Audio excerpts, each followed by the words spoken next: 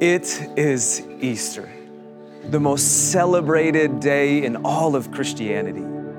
I mean, rightfully so. It's the day that Jesus conquered the grave, defeated our enemy, and gave us the victory over our sin. It's the day where the angels said to the women visiting the tomb very early in the morning, "Why do you look for the living among the dead?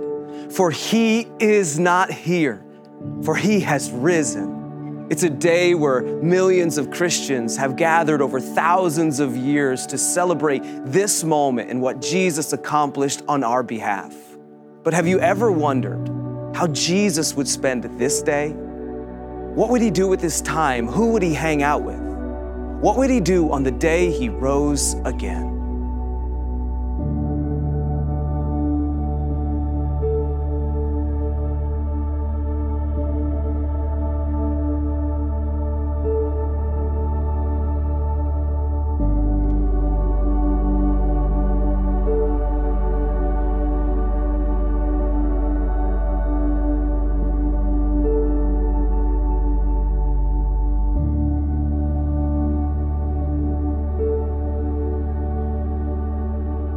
Luke 24, verse 13.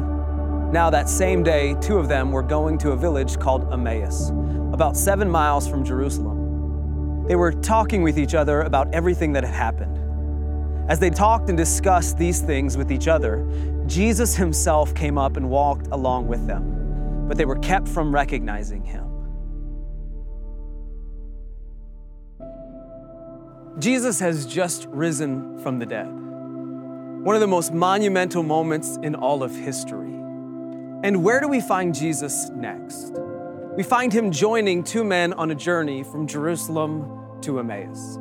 This was about a 7-mile walk, and we see these two men really walking from Jerusalem and leaving their faith behind. Now, as these two men journey with Jesus to Emmaus, we don't really know, but we understand that the text says they didn't recognize him.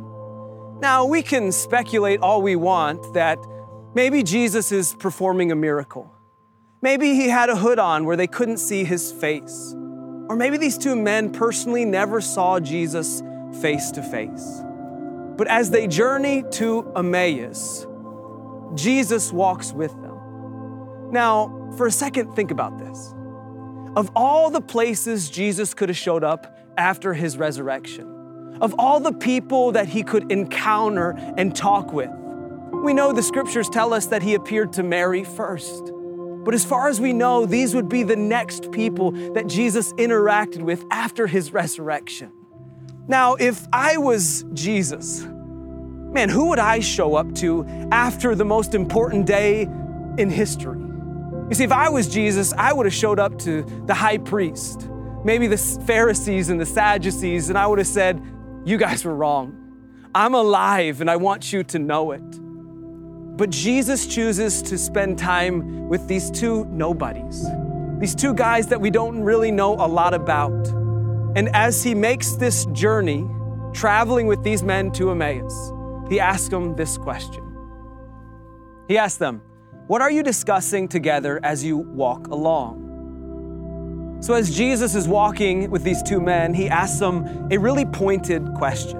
Now we know in the Gospels, as we look at Jesus' life, he never asks a question that isn't intentional. And this pointed question, Jesus is trying to get after something. And so they respond to Jesus.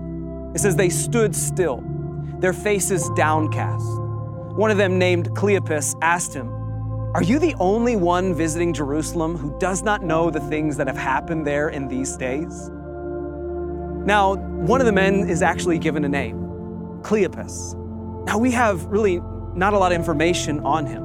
In fact, if you were to Google his name, you really wouldn't get that much information because we don't know much about these two guys. One is not even given a name. And what's crazy is God comes after these two seemingly no-named people who we know nothing about. History doesn't tell us a lot. The Bible doesn't tell us a lot. These are nobodies when it comes to the stories of the Bible. And yet Jesus chooses on Resurrection Sunday to spend 7 miles of a journey with them. And you know what? Maybe you can relate to these two guys because you feel the same way about your life. You feel like a nobody. You feel like society and people have overlooked you, devalued you. In fact, you even feel like God doesn't even know your name. And what this story does for all of us who feel that way is it gives us hope that God loves us enough and will pursue us enough even when we're walking away from Him. It gives us hope that even if society and culture devalues us, God will never. The text also says that they were downcast. They were saddened. Why is that? Well, it's because Jesus is dead, and so is their faith. They had heard the rumors that Jesus was alive. They had heard what people had told them, that Jesus' body wasn't in the tomb. But the truth is, they don't believe them. They believe Jesus is still dead, and so is their faith. So Jesus says, "What things?" he asked. "About Jesus of Nazareth," they replied. "He was a prophet, powerful in word and deed before God and all the people. The chief priests and our rulers handed him over to be sentenced to death, and they crucified him. But we had hoped that he was the one going to redeem Israel. And what is more, it is the 3rd day since this took place. In addition, some of our women amazed us. They went to the tomb early this morning, but didn't find his body. They came and told us that they had seen a vision of angels who said he was alive. Then some of our companions went to the tomb and found it just as the woman had said." Now, you hear this text and you almost get excited because these guys are telling the story of Easter. They're preaching the gospel to Jesus himself. They're telling the story that Jesus actually lived. And you read this text and it seems like they're believers, that they've got it all in their head. They know it, it's correct. But you have to look at what they say next. It says, "Some of our companions went to the tomb and found it just as the women had said." But here it is. "But they did not see Jesus." Right there you see why their face is downcast, why they are so sad. Because they heard the rumors that Jesus was alive. The problem was, there was no body. They're not buying the story. No one has actually seen Jesus. Therefore, he's got to be dead. Jesus responds to their claims. It says, he said to them, "How foolish are you? How slow to believe all the prophets have spoken. Did not the Messiah have to suffer these things and then enter his glory?" And beginning with Moses and all the prophets, he explained to them what was said in all the scriptures concerning himself. And Jesus looks at these guys and he says, "How foolish can you be? The evidence that you need is right in front of you. You have all the right information and yet you still don't believe? How foolish can you be?" And Jesus actually spends a good chunk of this 7-mile journey explaining all the scriptures to them. And yet I wonder if that's you this morning. You have all the evidence you need, but yet you fail to believe. You know, I would bet that on this Easter Sunday, there's some of you who come to church on the most traditional times. You show up to church on Christmas Eve and Easter, and you could probably stand on our stage and you could recite the gospel. You could give me every single detail about Jesus' life, what he did, what he accomplished, what it means for us, even that he's still alive. And you have all the evidence, you know the story, but you're just like these two men on the journey to Emmaus. You just fail to believe it. In your mind, Jesus is still in that tomb, dead. Verse 28 says, "As they approached the village to which they were going, Jesus continued on as if he were going farther. But they urged him strongly, "Stay with us, for it is nearly evening. The day is almost over." So he went in to stay with them. Now Jesus, I love this part of the story. He almost plays a little bit hard to get. They come to the village of Emmaus, and Jesus continues walking on like he doesn't want to stay with them. But then they urge him, "Hey, please stay with us." And notice what the text says. It says it's evening time. Now for a second, let that sink in. On Resurrection Sunday, the day that Jesus rose again from the dead, the most important day in history, and Jesus spends a huge part of his day with these two guys. Guys who don't even actually believe in the work that he accomplished. Guys who had given up on Jesus, but yet Jesus pursues them. He chases them down. He walks with them. Verse 30 says, when he was at the table with them, he took bread, gave thanks, broke it, and began to give it to them. These two gentlemen have been with Jesus for 7 miles. They've walked with him. They've conversed with him. They probably told jokes. They've heard him explain the scriptures. They've told Jesus about his story. And yet all along this road, they still don't know it's him. They still don't know that Jesus is actually with them. But this story is about to turn, because Jesus sits down with them at the table and he passes out bread. He breaks it and he gives it to them. And this is actually a quote from 2 chapters earlier in Luke chapter 22, verse 19, where Jesus is with his disciples and he breaks bread and he tells them, "This is my body, which will be broken on your behalf." And in this moment, with these two guys and Jesus, as Jesus passes out the bread, it begins to click in their heart.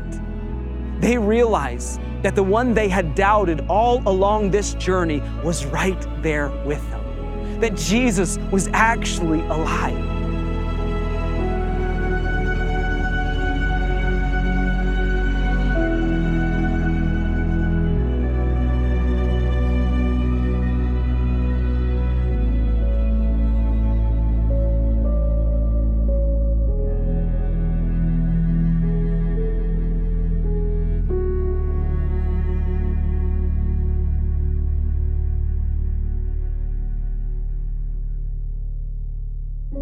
Now, can you imagine how they must have felt? At first, I'm sure they were ashamed. Ashamed to be with Jesus and yet doubt him. But yet then I think they probably felt amazement. They probably rejoiced that Jesus was actually alive, that their hope wasn't diminished, but actually Jesus had accomplished what he said he would. And isn't that how the gospel hits us? Yet we feel ashamed of all of our sin, our mistakes, our past. But yet Jesus conquers our shame, and then we can rejoice in what his work and what he accomplished for us and the hope that he gives us in our life to give us a future. I bet that they were thankful that Jesus was willing to spend one of the most important days in history with them, even though they had given up on Jesus.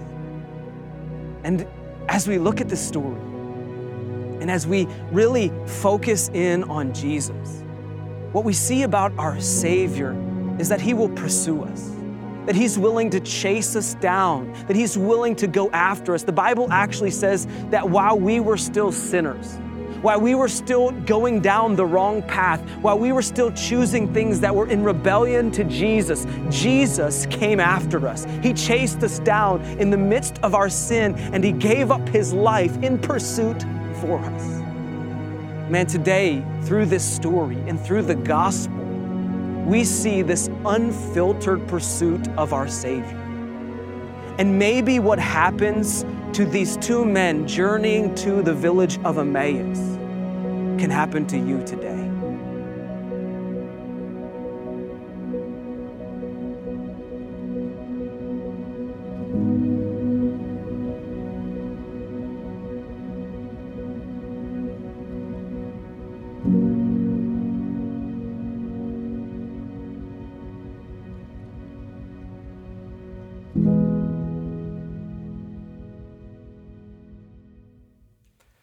Well, it's Easter.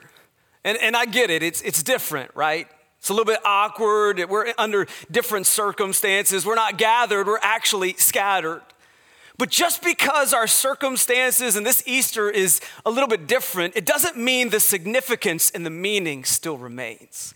You see, today is a day where Jesus conquered the grave. He defeated our enemy. He overcame the death, and he handed us the keys to the victory. The keys to the victory over sin. And we celebrate today. And as we look at a story where we don't necessarily zoom in on the resurrection, but the events that actually happened right after it. A story where Jesus pursues two guys. And I really want to just talk to really two groups of people today. Two groups of people that I believe, if you're listening, will encompass everybody. And the first group of people I want to talk to are those of you who would call yourself Christians. You're believers. You have placed your faith and your trust and your hope in Jesus. He has forgiven you of your sins, and he is now the leader of your life. You've surrendered your life to him, and you are submitting to him. And this Easter, I would ask you this simple but yet challenging question. Are you still amazed by Easter? Are you still amazed at what Jesus accomplished and its meaning and its significance for your life? Are you still in awe by what Jesus has done, what he accomplished through the grave and through that tomb? You see, what I'm afraid of is that Easter is becoming just like Christmas. It's becoming just another holiday where the traditions trump the meaning. Another holiday on your calendar where you watch your kids go chase down those Easter eggs. It's another excuse or holiday where you gather your family around and you have that spread on your dining room table, and yet we lose and become numb to the significance and the meaning of what the holiday actually is. You see, I think this is why Peter reminds us of the hope of the resurrection. Look what he says in 1 Peter chapter 1. He says, "Praise be to God and Father of our Lord Jesus Christ." He says, man, you can almost feel the excitement in his tone. He's praising God. He says, because in his great mercy, he has given us new birth into a living hope through the resurrection of Jesus Christ from the dead. You see, here in Peter, you can hear his tone, his excitement. He's saying, because of the resurrection, we have hope. We should live in awe every single Easter with the hope that the resurrection has given us. And I wonder for many of us as believers, is if we just grow numb to how amazing this moment in history is. In awe of what Jesus gives us and offers us through his death, burial, and resurrection. 5 verses later, this is what Peter says. He says, though you have not seen him, you love him. And even though you do not see him now, you believe in him and are filled with an inexpressible and glorious joy. And I wonder, as believers, as Christians, as followers of God, if that's how we feel every Easter. That we just feel this overwhelming sense of joy that we cannot explain because of what Jesus has done for us. Or has that joy diminished? And have we just grown numb to the fact that it's just another holiday that we go through the traditions over and over again? Let me ask you this. Does the fact that Jesus is still alive still change your every day? Does the fact that Jesus is alive still changing your future? You see, I think as believers, we have to recapture the awe and the wonder and the amazement of what Easter truly is. But yet there's a second group of people that I want to speak to. For those of you who maybe in this story can relate to these two gentlemen. These two gentlemen who are walking from Jerusalem to Emmaus, and what they're doing is they're leaving their faith in Jerusalem and headed in a different direction. And maybe you can relate to them because that's you. Because when it comes to Jesus, you have your doubts, you have your concerns, you have your questions.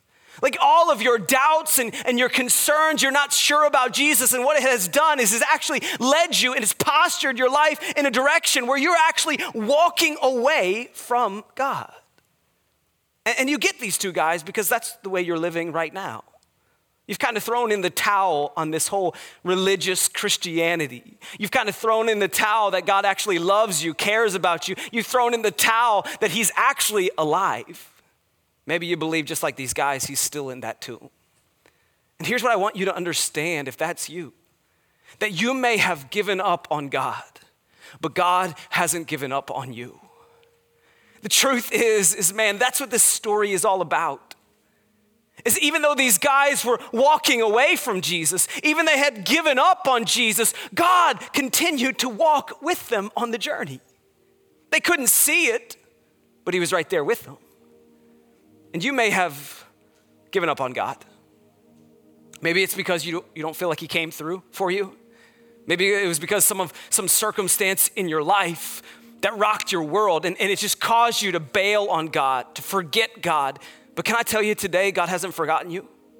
That all through your life, as you tried to get away from him, he's followed you. He's stayed with you and his love is still there.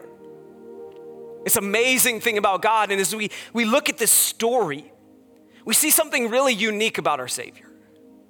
His pursuit for us. That he will chase us down, that his love is never ending. It's always there, no matter how we act or respond to it, it never goes away. In fact, this story, I believe, is actually kind of tied to another chapter in the Gospels in Luke chapter 15. And here's what I'd encourage you to do this week is, I would encourage you all throughout this next week to read Luke chapter 15. Whether you're new to faith or you've been following Jesus a long time, maybe for some of you, the 31 who said yes to Jesus, who I sent Bibles to, man, plant yourself in Luke chapter 15 this week and just read those words.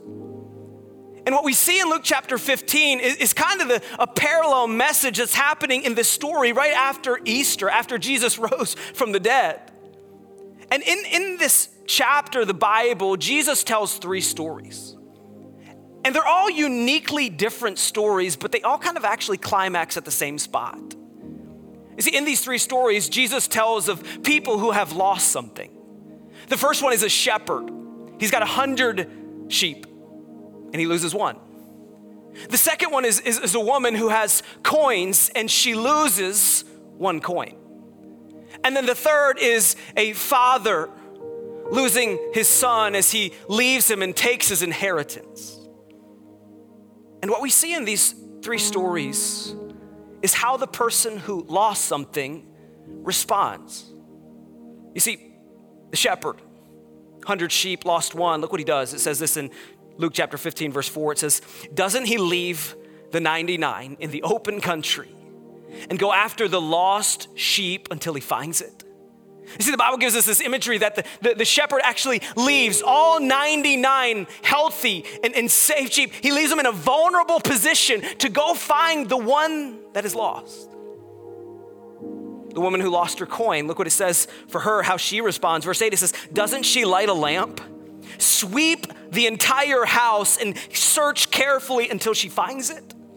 You see, I think we get this one, right? Maybe it's not the lost coin, but it's like the lost remote. Have you ever lost your television remote? And you get this, right? Like you turn all the lights off, you turn all the lights on in your house, and you throw all the cushions around, and you're in search for that lost remote. And then in Luke chapter 15, the dad whose son had left, but yet he's on his way home. And look what it says in verse 20. It says, but while he was still a long way off, his father saw him, was filled with compassion for him, and he ran to his son. He threw his arms around him and he kissed him. And what we see in these 3 stories that Jesus tells is really the same thing that we see on Easter after Jesus was alive. We see this pursuit that God is willing to do whatever it takes to chase us down, that even while we run from God, even while we rebel from God, there is no mountain he won't climb up. There is no shadow that he won't light up coming after you. And the same on Easter, the story climaxes the same way. Look what happens to these 2 gentlemen who had given up on God, who are walking away from God, look what happens. It says this in Luke 24, verse 30. It says, when he was at the table with them, he took bread, gave thanks, broke it, and began to give it to them. It says, then their eyes were opened and they recognized him. That's my prayer for you today who have given up on God, bailed on God, is that this Easter, God would open your eyes. And maybe for the first time, you would recognize him for who he truly is. Because recognition is really important. You see, I have this dog at my house. Her name is Bella. And she's a really small dog. She's a King Charles Cavalier and Poodle mix. And Bella is about 13 years old. And to put it frankly, she's kind of on the end of her life journey. I mean, she can barely smell. I think she's half blind.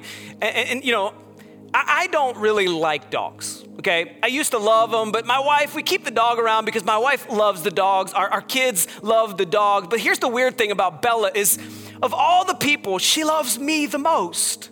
Like every time I sit on the couch, whose lap does she sit on? Mine. Like I don't know why she does it, but she does. And so every once in a while, I'll come home, and it's like a rainy day, and I'll put my hood up over my head, and I'll come into our house, and Bella's usually the first person to greet me.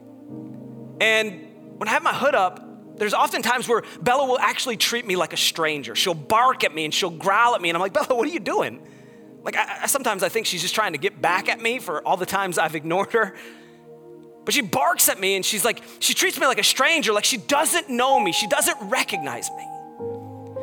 But the moment that I actually just take the hood down and Bella sees me for who I really am, everything changes. And do you realize that, man, today that is the same for God? Just like in this story where these two guys, they had walked with Jesus for 7 miles. They talked with him. They conversed with him, but they didn't recognize him. But the moment they saw Jesus for who he truly was, everything changed. And my question for you is it time for you to recognize Jesus for who he really is? In the midst of all your doubts, in the midst of all your questions, maybe today is the day where your eyes are opened to who Jesus is, that he is your Savior, that he is your rescuer, that he died on a cross and he defeated death for you and for me to conquer our sin. And maybe today our eyes are opened to that. And so for all of us, I want to give us a chance to just respond to the truth of God's word. And so if you would just take a moment and you would close your eyes and you would bow your head. And I want to speak to 2 groups of people. The first one, you're here today and you're a believer, but maybe you've grown numb to Easter. You focus so much on the traditions that you've lost the joy and the amazement that should be in your heart today because of what Jesus accomplished for you. And if you find yourself in that boat, I would just ask you, while your heads are bowed and your eyes are closed, to just ask for God for forgiveness. Say, God, I'm sorry that I've neglected how amazing today is. God, would you help me recapture the joy that I should feel? Would you help me recapture and focus on the meaning of what Easter truly means for my life? But maybe you're here today and you never placed your faith and trust in Jesus Christ. You've lived in the doubts, and maybe actually right now you're running from God. You're rebelling against God, but you're realizing for the first time that as far as you run, as hard as you try to get away from God's love, you just can't. It will always be there for you. So instead of running from it, instead of doubting it, maybe today you surrender to it. And if you're ready to do that, I would just simply ask you to say this prayer in your heart. God, I'm a sinner. I've lived in rebellion, running from you. And I realize that that's just impossible to do. I realize that I can't get away from your grace and your mercy and your love for me. And so today I'm choosing to believe in it. I'm choosing to believe that your love on that cross for me and through your resurrection, you gave me the victory over my own sin. And so God, today, would you become my forgiver? And would you become my leader? I surrender to you. Will you change me from the inside out? Man, if you said that prayer, I would just ask you to do one simple thing. We've done this the last 3 weeks, and we have celebrated that 31 people have said that prayer. And if that's you today, would you let somebody know? Man, text your best friend. If you're in a chat right now, just tell everybody in the chat room. If you're watching on TV, you can text us, you can let us know, you can send us an email. And let me make it really simple for you. For those of you who aren't sure where to send your message, man, let me or our church know. You'll see a slide right on the screen right now with my email and my social media. You'll see our church's contact email and their social media. Let us know, because we want to rejoice with you. We want to help lead you into walking with Jesus every single day. Man, we rejoice that you made that decision, and let us all recapture the beauty, the wonder, and the awe of what today means.